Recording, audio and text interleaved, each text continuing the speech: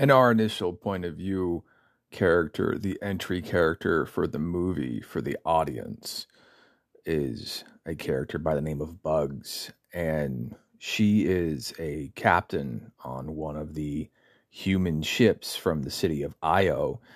And she opens the movie by looking for Neo, right? Like she's going through some old source code looking for him. And that's how she picks up the new Morpheus, who was coded by Neo himself to help Neo find his way out of the Matrix. Neo's subconscious is trying to break itself out. And so Bugs goes in there to help him. But the thing about Bugs, which I noticed, was she grew up in peacetime, right? Like it's 60 years after the war's over. The siege at the temple, after the machines were at the gates. It's 60 years after Matrix Revolutions. And comparatively speaking, compared to what Zion was in the state of near apocalyptic destruction they were always under the threat under, there is a functional peace in place with the machines. They have enough resources, they can grow strawberries. They're partnered with machines. The machines aren't looking for them. And General Niobe from the first trilogy, who is running the place, who grew up in the war, who fought in the war, who had nightmares of the war for years after the war was over, she remembers all of this. And she said it herself that they can't beat the machines. But the machines aren't really looking for them. So then you have this new captain of hers named Bugs, who's like, oh, we're going to find Neo and we're going to free Trinity. And she should be fired. Because if Neo and Trinity are being used as an electrical conduit to create power, energy, which is food for the machines, right? Because before all of this, there was a civil war due to the instability of the Matrix, due to a lack of energy and power and stuff. And so the machines were killing each other, right? And so now that you've got Trinity and Neo together making a positive negative charge conduit that's power, that's helping stabilize the food source for the machines, the character of Bugs, by the action of messing with their food supply, is going to provoke a war with the machines that will cost the entire city of Io. But they don't know this. They don't see this. They don't have to worry about the destruction of mankind because they grew up in peacetime. Niobe remembers this.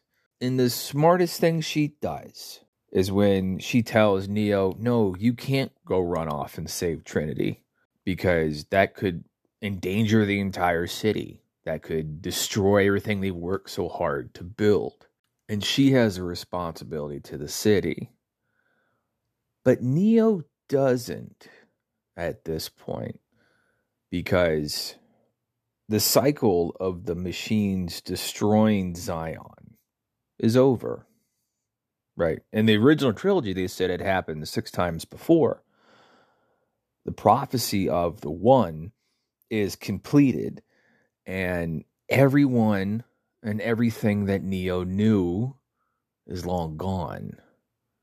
The world is completely changed, and he has no allegiance to these people.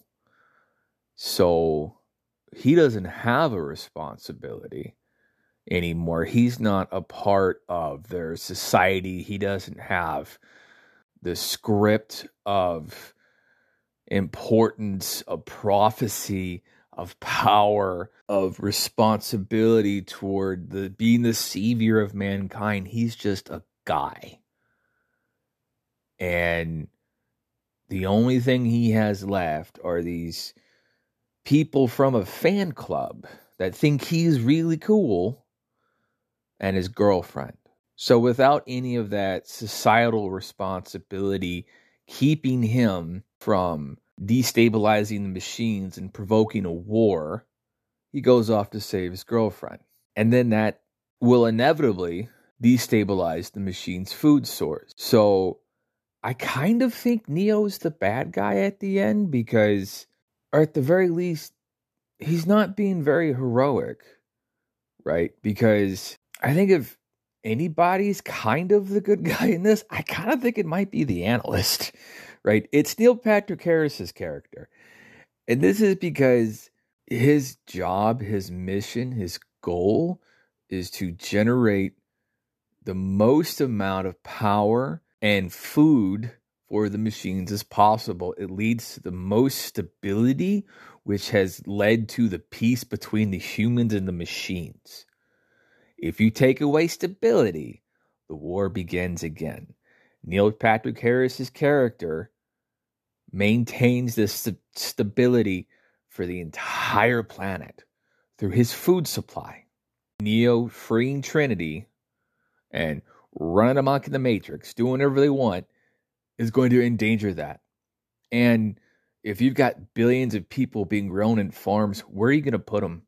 And so while I loved the Matrix Resurrections, I kind of thought that at the end of it, Neo and Trinity were the bad guys. And if they ever do create a fifth movie, I so hope they look at it from that perspective of you have this guy that used to be a celebrated, integral, powerful part of society.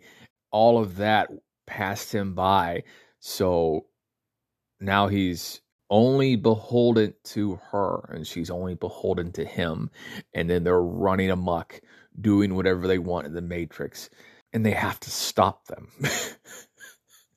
Because with the disruption of the machine's food source, it's only a matter of time before Neo and Trinity's actions destroy the peace with the machines and begin the war of General Niobe's nightmares once again.